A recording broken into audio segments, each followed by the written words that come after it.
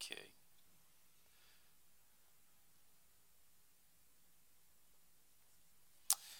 My son said, "Thank you, Dad. It's hard to be strong right now, but I will try. It's not easy." I sent him Joshua 1:9. He said, the Lord says right there, be strong and you have good courage. Strong words. Okay, so if you go back, let's go to 2 Kings chapter 14 and 15. And what I'm going to do, I marked my spot from last week. And this is part 2 of the tale of 9 kings. So this is believe it or not, I had more to this lesson this week. So, what happens is when you review your message, you always add something to it. It's just what happens to the preacher. The Lord keeps putting things on your heart. But this what we have here is 2 Kings 14, 15, and 2 Chronicles chapter 25 to 27. It goes back and forth. If you read those 2 Chronicles and 2 Kings, they go hand in hand with it. So we're going to focus more on 2 Kings chapter 14 and 15. But I'm going to kind of, if some of you might not been here last week, or refresh your mind, or some online, and say, what is he talking about? So what we're going to do, I'm going to go down and just do the outlines until where we stopped. Then we will continue on to the rest of this message. And of course, this is part 2 of the tale of 9 kings. And next week, I think next week we have to do something else, where we pick up 2 weeks from now on part 3 of those 9 kings. Interesting that we've been dealing with one king, and his name is Amaziah, and there's still 8 kings left. So let's look at verse 1 in chapter 14. The second year of Joash, the son of Jehoash, king of Israel, reigned Amaziah, the son of Joash, king of Judah. He was 25 years old when he began to reign, and he reigned 29 years in Jerusalem, and his mother's name was Jehoadan of Jerusalem. And he did that which was right in the sight of the Lord. Now, this verse is very critical. Look what it says. And he did that which was right in the sight of the Lord, yet. That's a changing point right there. Now, like David, his father, he did according to all things as Joash, his father, did. So, of course, David is his great-great-grandfather here. But he says, like David, his father. He said, David, we have to understand something. Let's pray and we get to this message. Heavenly Father, thank you, Lord, for your goodness, for your love and mercy. Lord, I just pray tonight, Lord, keep on mentioning Patrick and Rebecca. Give them strength, Lord. They lost their baby, and it's not an easy place to be, and I can't wait to get to them and just give them a big hug, Lord, and just pray for them right now. Keep them strong.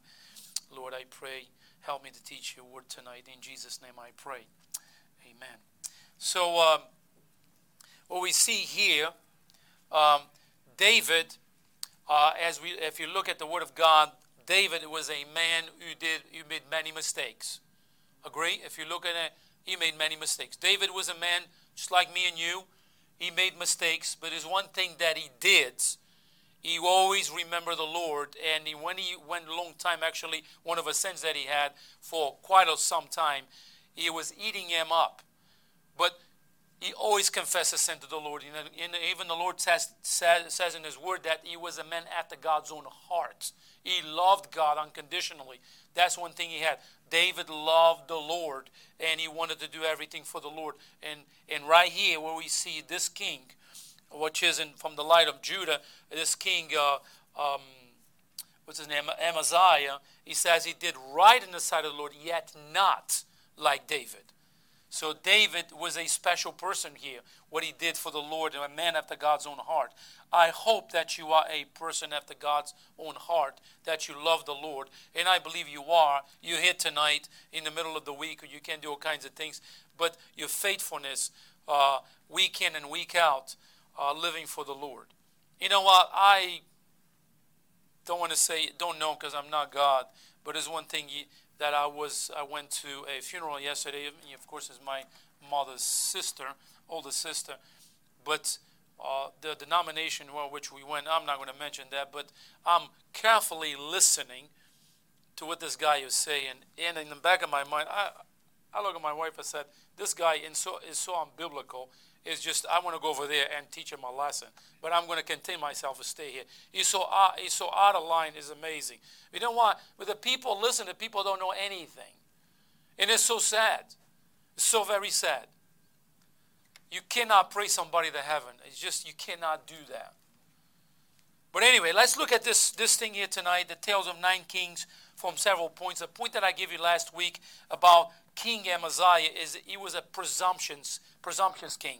I'm not going to elaborate a lot on this, but if you have an outline you like to follow that, my first point is a presumptuous king.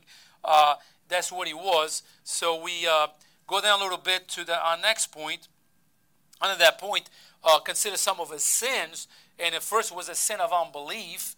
Amaziah decided to attack Edom and regain the territory that has been lost.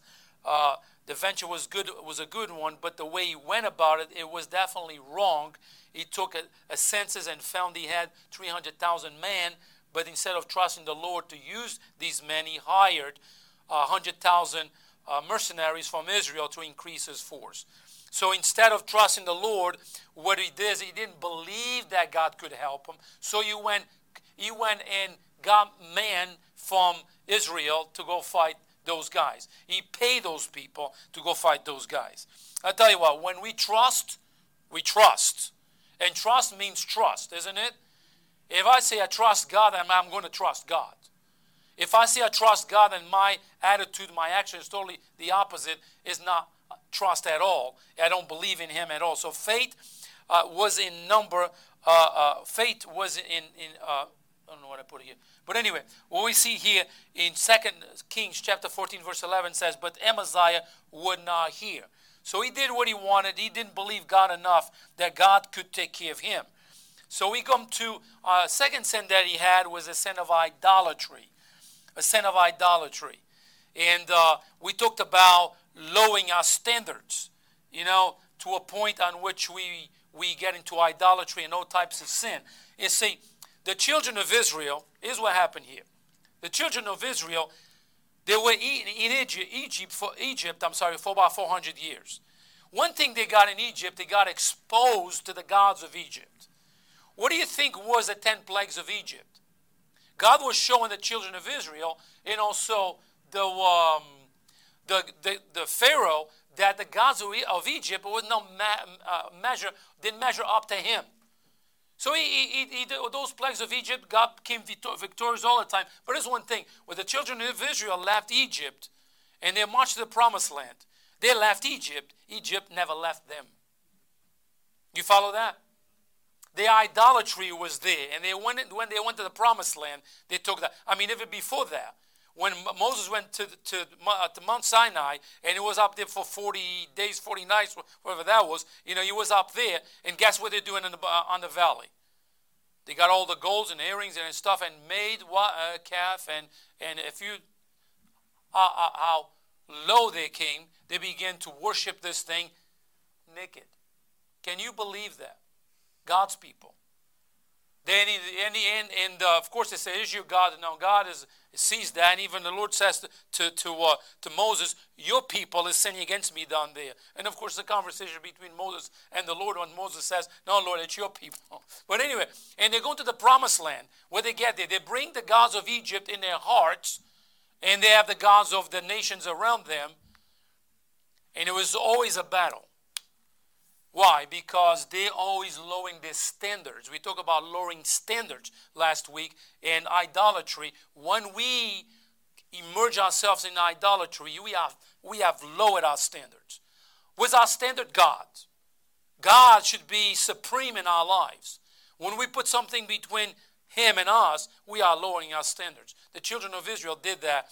Of course, this king right here with idolatry. So get this, the greatest judgment, I said this last week, God can send to people is to let them have their own way.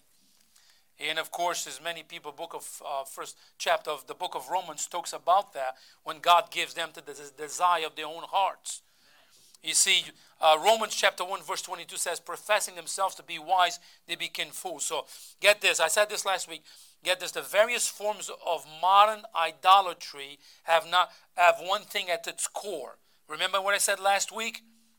The various forms of modern idolatry have one thing at their core, is self. Remember that? I said that last week. So most of the world no longer bows down to images. Instead, we worship at the altar of the God of self. The brand of modern idolatry takes various forms. Let me give you some, if you want to fill up that sheet that you have. We worship at the altar of materialism, which feeds our need to build our egos through the acquisition of more stuff. And you know what? Nothing wrong with being wealthy, nothing wrong with having things, but when we just want stuff and more stuff, and some people have so much stuff that they never use it in the first place.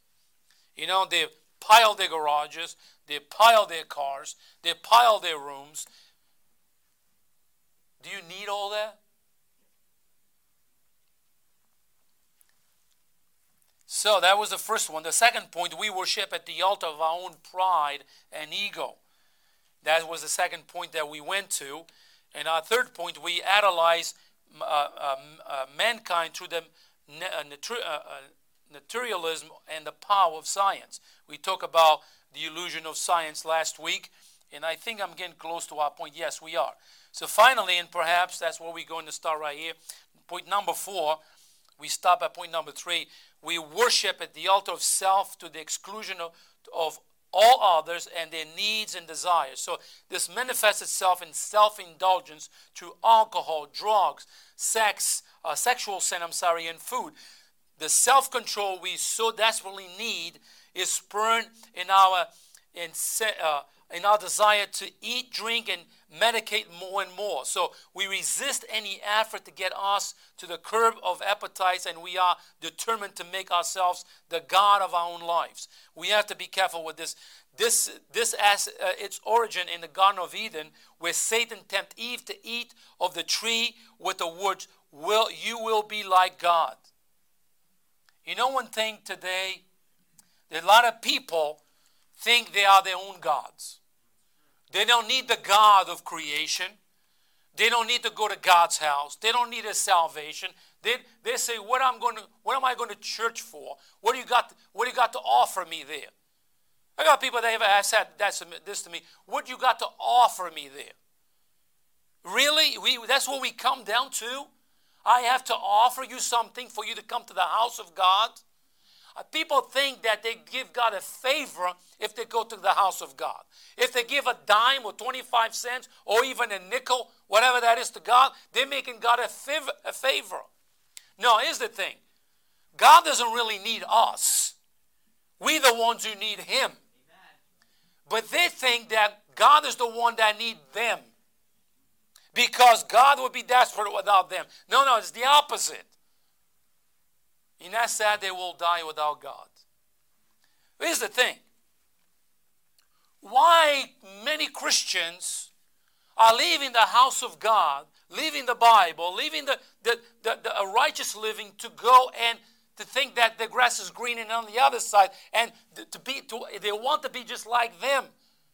Listen, why we allow ourselves to be contaminated by them, why we allow them to mold our minds, when it should be the opposite.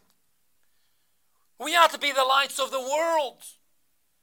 We have to create thirst on those people so they see how much they need God. See, we live in a world today of so much information and so much stuff. There was a kid that worked with me, young man that works with me, and he comes with me, asks me this question about a verse in Deuteronomy, and I said to him, listen, this is nonsense, okay, first of all, because you're taking the whole verse out of context, and you don't even know what you're saying, and the person you got this from doesn't know what he's saying too. I said, what about Jesus and His salvation? Forget about this. I said, you know what you need? You need God's salvation. Are you ready to receive Jesus as your Savior? He goes, I don't have time for this. I said, you do, because He came to me and asked me. Let me tell you what you need. You need Jesus and His salvation. Then we talk about this, because you have no clue what I'm going to tell you anyway. I said to him, I said, if you die today, you're 100% sure you're going to heaven? Oh, where he goes again with religion. No, you started. I just want to open your eyes. You see, when we lower our standards, we have to be careful because the standards of the lost are already low. But we Christians, we're not better than they are. But why we lower our standards to try to fit with them? Why we lower our standards in our churches so they can come in and accommodate them? Also, just come in. Let's give a big group hug here. It's going to be okay. It's not okay, folks. The house of God is a house of prayer. It's a house of, when people come in, there's one thing they need to know. The music is different. The preaching is to the heart and conviction to the heart. And they need to know there is a God that loves them. Right. And if you lower our standards, there's no standards anymore. We're just going to make everybody feel good. So let's get the comedy club here. Let's just say jokes all the whole service so people can laugh and have a good time and say, in church good. No, that's the comedy club. That's not the church. Because sometimes we come to church and you walk out, it's like, who, that pastor? Man, I think you was studying me all week long because that hit me left and right. Well, it's not the pastor, it's the Lord. And sometimes you go, like you sit in the church, you go, oh, that was not for me. There's nothing I could take out of that. I had one man one time came to church. I was preaching a message. He came to visit. He was leaving. Right here. He was leaving. He said to me, oh, that was a good message. Thank you. I said, oh, praise the Lord, thank you. But it was not for me. I was expecting something different. I said, okay, did you learn anything? You see, we have to be careful with that. Listen, because sometimes, we come to the house of God to be a blessing to somebody too and worship the Lord, of course. But sometimes we come and we hit him. We got hit left and right, and then we go, oh goodness, do I need to hear that? Ooh, that was hard. Sometimes we need to hear, don't we? But to make the house of God a comedy club, that shouldn't be. That should never be. And I'll tell you, this thing about music today is people are fascinated. Listen, music was irrelevant in Bible times. It was the word, the preaching of God's word. Okay, so, where was I? We're going to finish this one today. So, all idolatry of self has its core at three lusts found in 1 John chapter 1, verse 2 to 16. Actually, go to John chapter 2, 1 John, chapter 2, verse 16. All idolatry comes at that. And it's very, very clear what it says in there. And we say, well, I don't worship idols. Idols come in all different forms, okay? We worship self today. The world says to you and me, you deserve. You work hard all week. Go enjoy yourself. That's when we get in trouble. Okay, look what it says in 1 John chapter 2, verse 16. For all that is in the world, the lust of the flesh, the lust of the eyes, and the pride of life is not of the Father, but is of the world. You see that? The lust of the flesh, the lust of the eyes, the pride of life is not of the Father, it's of the world. If we are to escape modern idolatry, we have to admit that is a rampant and rejected in all forms. It is not of God, but of Satan. And if we will never, and we will never find fulfillment in it, this is the great lie, and the same one Satan has been telling since he first lied to Adam and Eve. You're going to be just like God. Why they didn't listen to God? Listen, when God said, of the whole garden, you can eat anything, don't touch that tree. You know what happened when she listened to Satan? She lowered her standards. She could have said, you know what? I was told not to touch it. Don't convince me because I'm not going to listen. She lowered her standards and she heard. You know what? Because she gazed and she lost after the fruit, whatever fruit that was. Okay? It's the same thing with us. Listen, we are bombarded every single day. That when you get out of bed, you go out, whatever you do, we are bombarded with all kinds of stuff in this world. You go, first thing in the morning, first thing people, when the Bible study starts with Facebook. Some people, that's what they do. The first thing in the morning, they open their eyes. Oh, let me see how Facebook is doing. No. That's lowering our standards right there. What's more important, Facebook or God's Word? You see? Modern idolatry. Let me see what my friends are doing. They're not your friends. They're your acquaintance. That's what they are. Many of them. I have so many friends on Facebook, I never met half of them. You know, people said, oh, I'm going to be a friend of this one. I said, oh, do what you want. I don't even know those people. You know, but they said, you know what you going to do first? Facebook? God's Word. You see, we should not lower our standards. So sadly, we are still falling for it. Even more sadly, when many churches are propagating it in the preaching of the wealth and health and prosperity gospel built on the idol of self-esteem. But we will never find happiness focusing on selves. You know, a lot of preaching today is all about self-esteem. Self-esteem. It's all about feeling good. What about how good of a person you are? What about you deserve this? If you listen to these people talking like, listen, what is the church for? It's to preach and proclaim the entire word of God. Some days, yes, you have to preach that. But some days, yes, you have to rebuke too. No, we don't want. So people, what they do today is this prosperity thing on which we don't say nothing that is harsh because people cannot handle. Or in the last days, the Bible says people have itchy ears. They don't want to hear sound doctrine. Amen. Talking about this, I mean, even at work today, we have, in my job, we have, I'm not talking about all the people like that, but a lot of this new young generation, you say something, they get all offended and leave. You go, when the world, I had one that's supposed to take care for and train. I said something very in a kind way. I was kind of joking with him. He left. They've been asking me for 3 days already, even today. What did you do? I said, I don't do anything. I just try to teach the kid. Well, kid, because I'm a lot older. But anyway.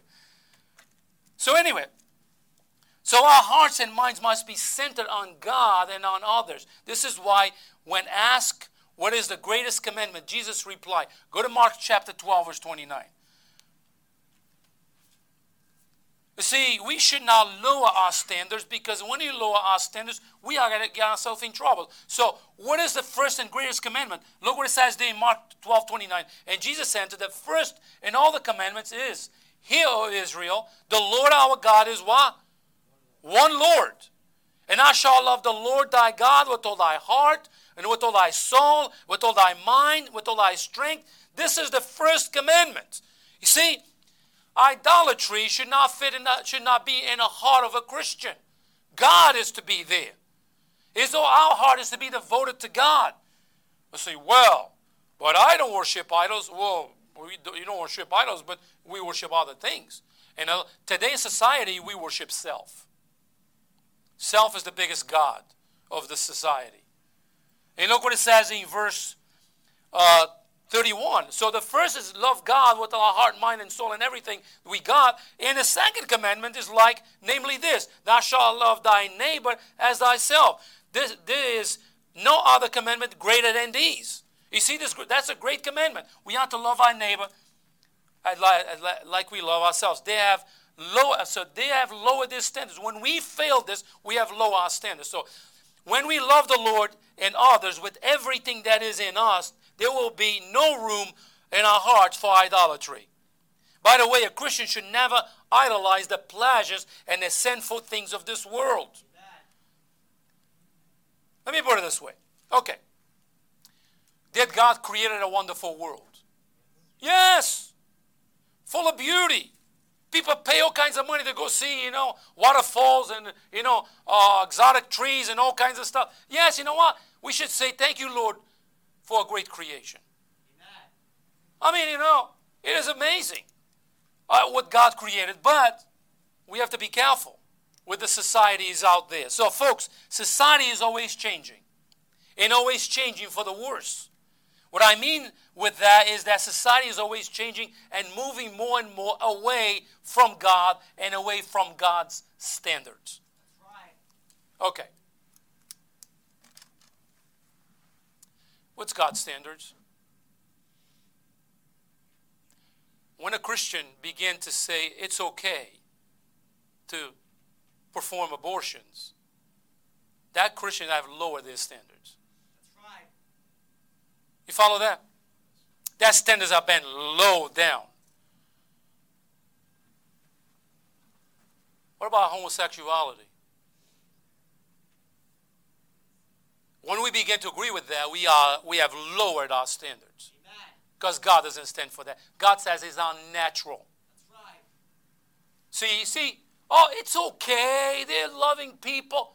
You have lowered your standards. You know what I mean? You're not going to hate the person. We don't do that. But we agree with that sin. I don't agree with, because if I do, I'm lowering my standards. You see, society is always changing, and it's changing for the worse. And they want to shove it in your throat, and you have to accept it at all costs. You have to accept. No, I don't. Amen. You're lowering your standards. You see, the sad thing is that thousands of Christians have lowered their standards to fit with the decay of society. Instead of changing to be more like Christ, they have lowered their standards and are becoming more like the world. Okay. If I'm a Christian, a child of God, been saved, been baptized, the Lord has saved my soul, and church to me is a casual thing, like I go and I feel like, maybe once a year, once a month, make me feel good. I have lowered my standards. I have lowered my standards. I don't obey God. I obey myself. I do what I want. You know, the Bible says you don't belong to you anymore. You belong to Him. He bought you with a price. You follow that? Oh, in the world, can you go to church all the time? If you understand how much Jesus paid for your sin and what He did for you on the cross, that's not a sacrifice. It is a place you want to be. When before I got saved, I joked about people going to church all the time. But I was blind. I didn't know. But when I got saved and realized what Jesus did for me, I was like, wow, Lord, there's nothing I would do that actually too much for you. But we lower our standards. Thousands of Christians have lowered their standards. They pick and choose verses out of the Bible, twist it. I said, oh, I don't agree with this, I agree with... No, we take the Bible, and we are to take the Bible as the Word of God. It's not to pick and choose what we want. We have to take the whole counsel of God. You see, instead of changing to be more like Christ, they have lowered their standards and are becoming more like the world. So do you wonder why many Christians don't even venture to the house of God anymore? They have lowered their standards. Do you wonder why many Christians have left the fellowship with other Christians in the house of the Lord? They have lowered their standards. Do you wonder why many Christians' conversations or way of life and the way of life are more like the world than they are godly? Because they have lowered their standards. Do you know why Christians say they love Jesus and do absolutely and live absolutely contrary to what Jesus teaches and commands in His Word? You know why? Because they have lowered their standards. The answer is that they have embraced the decay of society. You know who is hurting in all this? They are. They are. You know who's missing out on the blessings of God? They are. Some of the common words you often hear today is they are tolerance, acceptance, openness, seeker-friendly. Don't be inclusive. The idea behind all of these terms is togetherness, of being connected on a human level. There's a concern push in the world today of bringing everyone together under the same umbrella, one world, one society, one church. That's dangerous, folks. That is dangerous. You know, if there's churches that don't preach the Word of God, don't stand about the Word of God, do you want fellowship with those people? There's the heartbeat of the world, and sadly, it is becoming the heartbeat of many Christians in many churches. I just remind you that God did not call His people to be inclusive, but to be exclusive. The fact is, we are called to be vastly different from the world around us. Don't lower your standards to fit the decay of society. Our society is getting worse by the day. Go back 10 years and look 10 years to today. Look at what's going on in our world. Things that were done in closed doors, things that people didn't want to, it's no shame anymore. You see our society? There's no shame anymore. Everything is in style. And then if you say something, just shut your mouth. Because, this is freedom. We can do what we want to do. Who are you to tell me I'm wrong? You know why? God gave them to their own desires, and they're doing whatever they please. And you know what? If you say something, you are a bigot, you are a closed-minded, you are a hater. And what we see, immorality is in all places. All places. There's no respect anymore. A level of disrespect in the society. See, when we take God out of the public eye, we took God out of the public schools, we took God out of the public arenas, and what happened is we have chaos, humanism. That's what we have. Because there's no standard anymore. We took the 10 Commandments out of places. We take everything that is godly out of places. What we get? Chaos.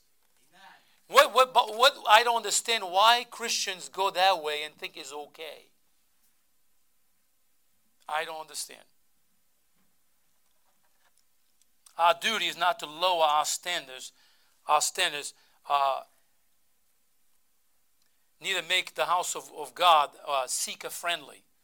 Our duty is to consecrate ourselves to the will of God and worship Him in spirit and in truth. We have no business changing our music. We have no business changing our preaching. We have no business lowering our standards in the Bible, our standards to attract the world to the house of God. We have no business doing that. We preach the word of God as is. We are to sing the songs of Zion. We are to love the word of God. And you know what? If they seek the Lord, let them come in and hear the word of God.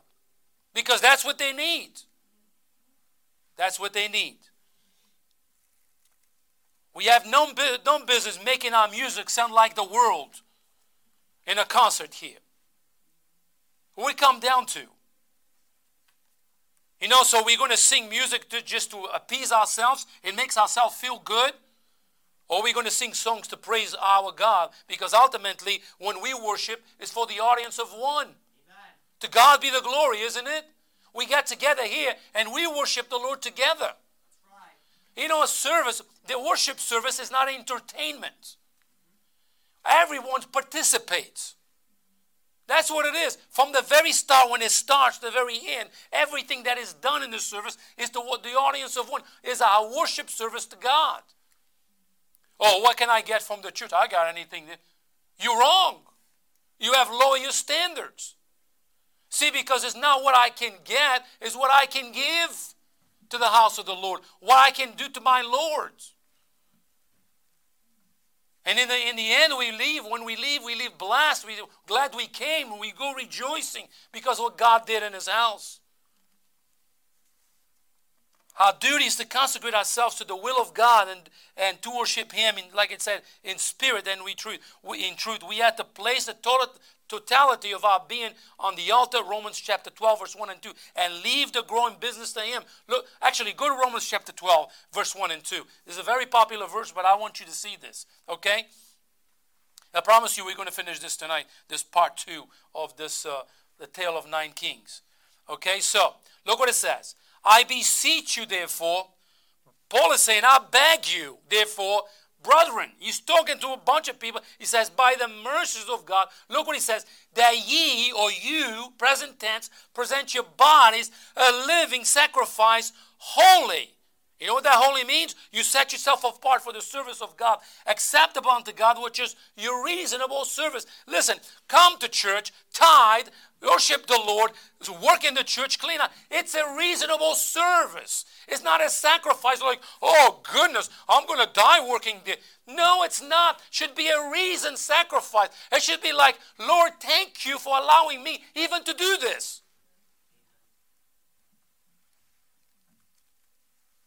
Okay. Look what it says in verse 2. Talking about having the mind of the world, be not conformed to this world. You see that? Don't let the world get into you. It says, but be ye transformed. Look what it says. By the renewing of your mind, that ye may prove that which is good and acceptable and perfect will of God. Okay, so we have Christians who are living like the lost people of this world every day. And Sunday, praise the Lord, God is good. Tell you what, I know of a young man, you know what he does all week? He plays drums in nightclubs. That's what he does. He goes nightclubs for nightclub and does all those drums things. He goes to the places of sin. And Sunday, he's at church. Ain't God good? You say, Pastor, you might be too critical. No. Look what it says. And be not conformed to this world, but ye transformed by the renewing of your mind. There are places that we should just not go. I'm going to be very sincere with you. Yeah, a Christian going to a bar to drink, he's lowered his standards. He have lowered his standards. He said, oh, it's just a glass. Well, after one glass comes two, comes three, comes four, before you know, you are happy as can be. You have lowered your standards. And you talk to me about alcohol, I'll show you in the Bible what God says about alcohol. We have lowered our standards. So we need to create an atmosphere in which the Spirit of God can work and move and bless. As we do, we will see to it that those He desires to be here will get here, and the Lord will save them. So sometimes we say, oh, we have to do this and do this to get people here. You know what? God is the one building His church. Amen. We just serve the Lord.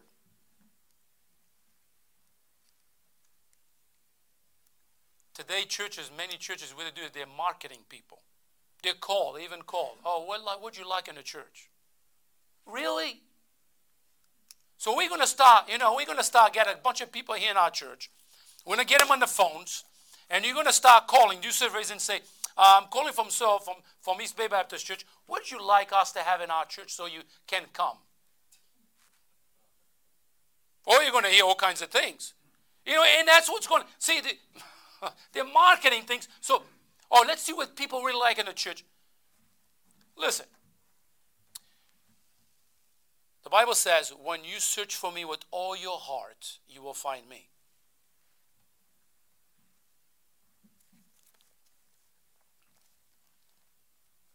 God came to this world. He was nailed into a cross. He paid for our sin. He revealed Himself to mankind. You know what? God gave them the choice to either come and receive Him or to reject Him. Right. Who are we to go and lower our standards in God's house to accommodate so we can have people come in? God's house is a house of prayer. They should understand that. So when they come in, they should know it's different. If we begin to lower the standards today, we will soon know no difference than some Christians in some churches around that have forfeit the presence and the power of God, so they might gain the popularity and praise of man. You see, what you allow in moderation today, you will do in excess tomorrow. The next sin that we see right here is the sin of pride. Let us see. Amaziah defeated Edomites because he obeyed the Lord, but then the Edomites defeated Amaziah when he took their gods home with him.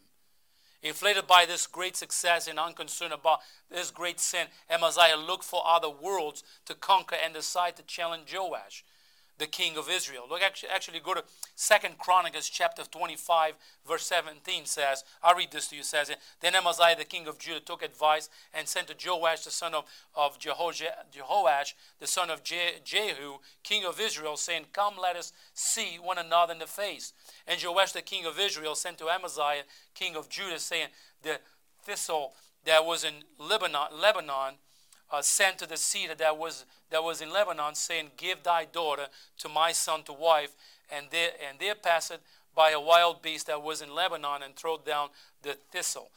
Thou sayest, lo, thou hast smitten verse 19, the Edomites, and thine heart lifted thee up to boast. Abide now at home, thou showest thou middle to thine hurt, that thou shouldest fall even thou, and Judah with thee. And Amaziah would not hear, for it came of God that he might deliver them into the hand of the enemies, because they sought after the gods of Edom.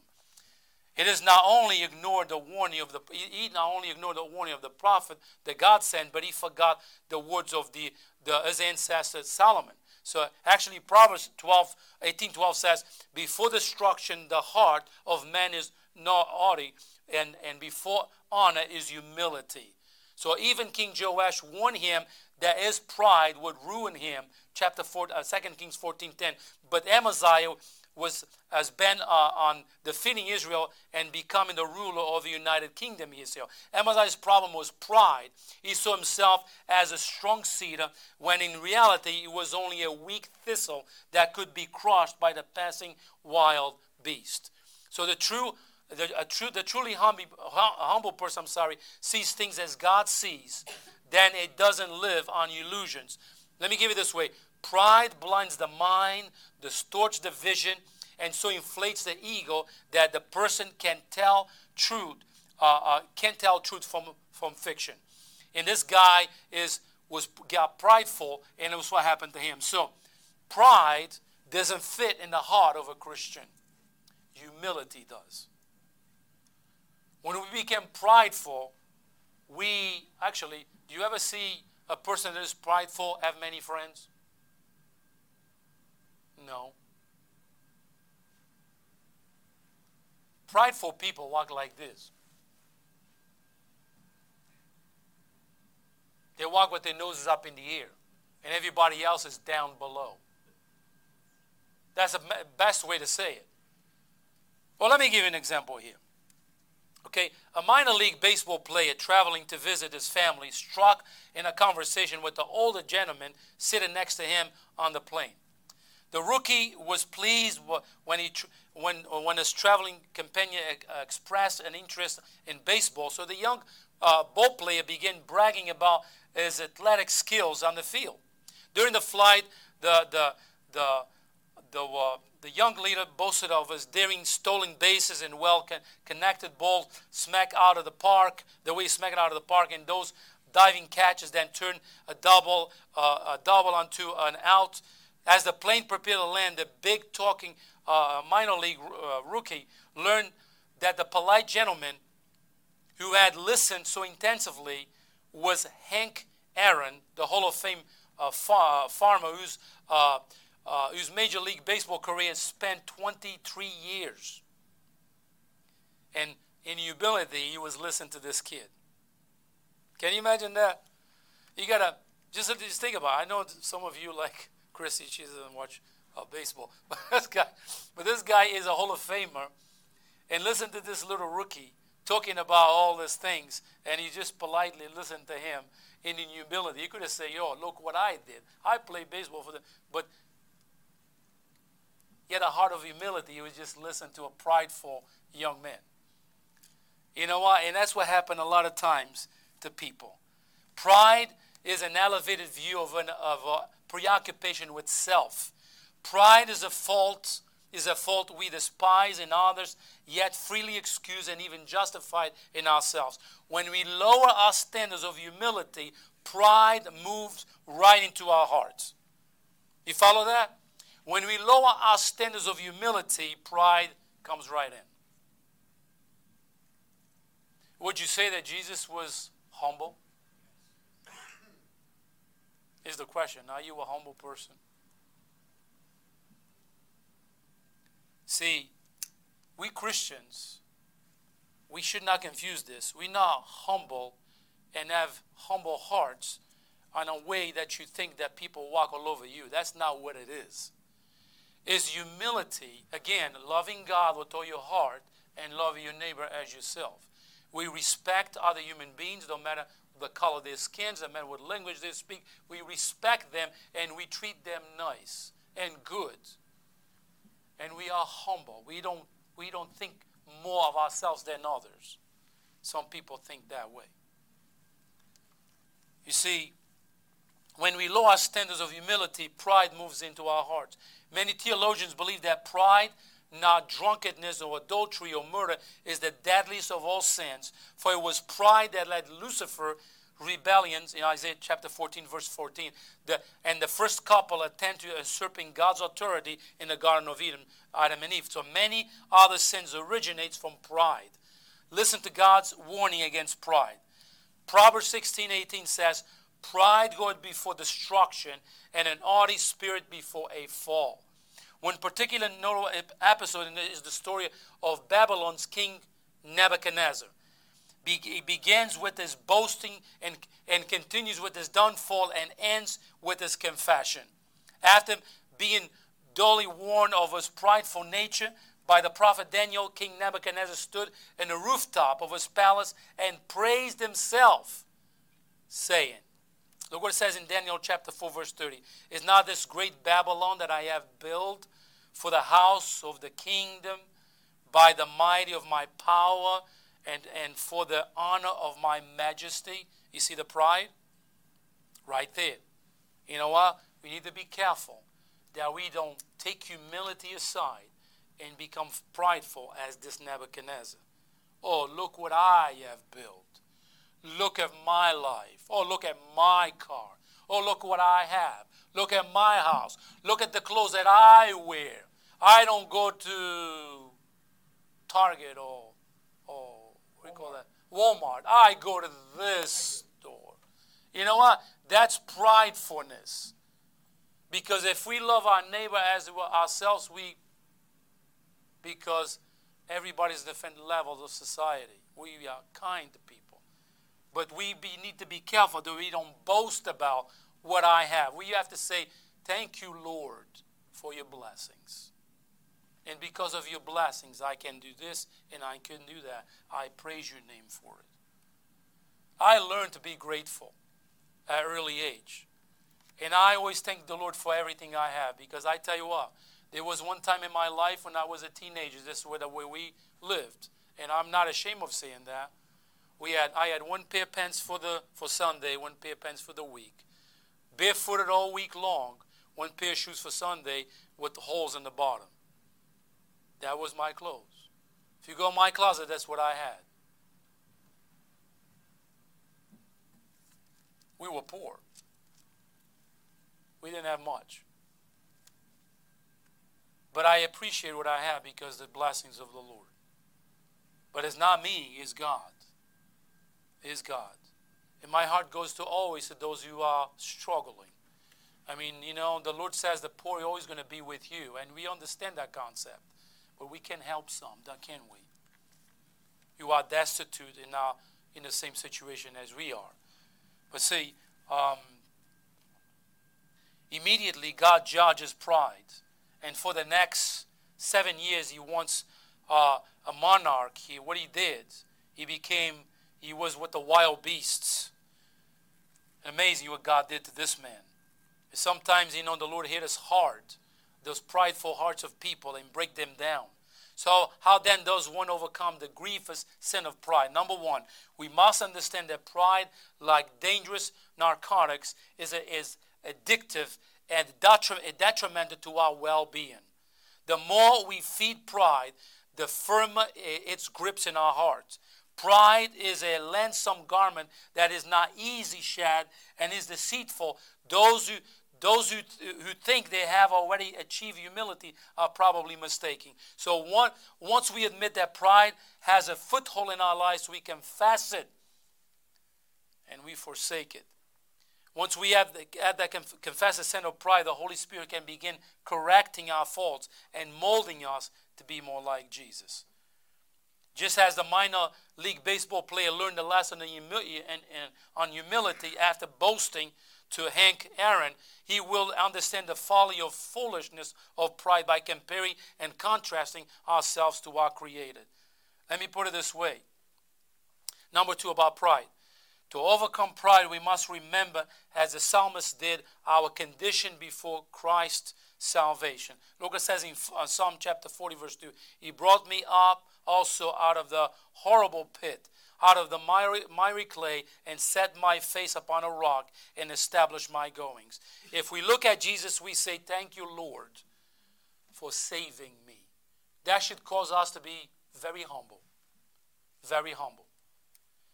You know what? When I was first asked, Pastor Sam Strickland said to me, are you saved? And I look at him, I said, I'm sorry, sir. I don't try to be disrespectful to you. This was my living room. I said, I'm not lost. I didn't understand what he was talking about. I'm not lost. How could I say, you ask if I'm saved? I'm in my home. And he smiled. He knew that I didn't get it. I never heard it before. I did not understand. What do you mean if I'm saved? Of course I'm saved. I'm not lost. I'm not in danger. But when I understood what that meaning of the word, and he was talking spiritual senses, when I understood, even today I still thank my God for my salvation. Amen. It gives me a sense of humility.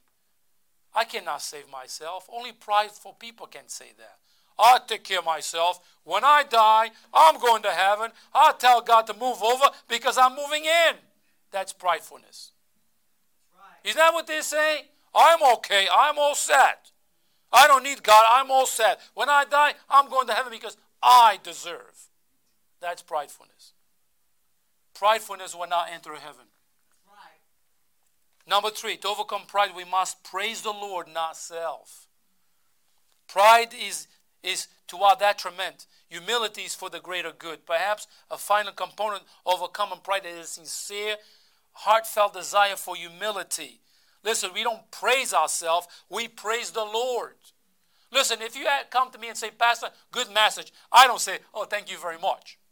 I don't say that. I say, praise God. You always hear me say that because you know what? I'll put it like this. He gave me the message. He gave me the thought. That's why I say to people, you want my message? I give it to you. It's not mine to keep. The Lord gave it to me, I give it to you. You want to preach it somewhere else, take it. I'll print it out for you. I don't think we should put a price tag on this stuff. It's God's word. It's God's work. To overcome pride, we must praise the Lord, not self. And I tell you what, if we praise ourselves, we are lowering our standards. We are. Oh, we finally come into the conclusion of this message. Biblical standards are non-negotiable. You hear that? Biblical standards are non-negotiable. Because God's standards of holiness are non-negotiable. In other words, God is not going to lower his standards because of the decay of society. The standard of Judah began to come down as the kings stopped comparing themselves to King David. So they began to lower their standards to fit the society around them. Tonight, we look at one of the 9 kings, both in Judah. We looked at one of the 9 kings. This one is in Judah. So there were kings on which lowered their standards, the ones in Israel, of faith to embrace the standards of society. You can't make people more faithful by lowering the standards of faith. If we lower the standards of our church and we think people are going to be more faithful, it's not going to happen. Listen, I can't live your life. You cannot live my life. I don't have your standards. You don't have my standards. But there's one thing, collectively as a church, we should have our standards. And we do here at the church. But individually, we should have our standards. And our standards are not negotiable. Listen, King James Bible is my Bible that I preach and teach. I'm not lowering my standards. There's no other Bible. That's the Bible I preach and teach from. Amen. You're talking about the basic doctrines of the faith. I don't lower my standards. Yes, Jesus was born of a virgin. I don't lower that. You follow that? Jesus is God Almighty. Yes, Emmanuel, God with us. I don't lower my standards. That's right. And see, if we lower those standards, we're going to get into hard times.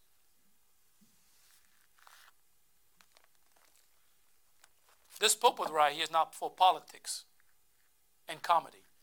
It's to preach the Word of God. Amen. That's our standards. If we lower our standards, like I see, especially we in an election year, I see politicians in churches, right in their pulpits. Really? Those politicians never show up at church. And you go and give them the pulpit to talk, you're lowering your standards. You cannot make people more faithful by lowering the standards at church. You can't. You see, ancient Israel wasn't much different from society today. Now one king of Israel encourages people to repent and seek the Lord. You know, folks, the decay of society is going to continue. And I close up with this. The decay of society is going to continue to go down. It's not going to get better. What about God's people? Are we going with the current? Or are we going to stand and say, this is my standards. I'm not going to lower my standards. I'm going to stand up, even if I do it alone, but I'm not going to lower my standards. Help me, God, on this one. That's what we should do. But many are not doing. They're going with the current.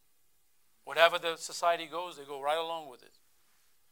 Wonder why churches are half empty today? Folks, it's not just here. It's all over the country. It was God's people. What happened when COVID came about? Why most people left churches because of COVID? They lowered their standards. They used the excuse. Never came back. They have lowered their standards. Oh, I don't need God. I don't need to go to church. I don't need to read the Bible. Look at those people. Those people are living great, doing great. They don't go to church. They don't need God. Look at the way they do it. You see that?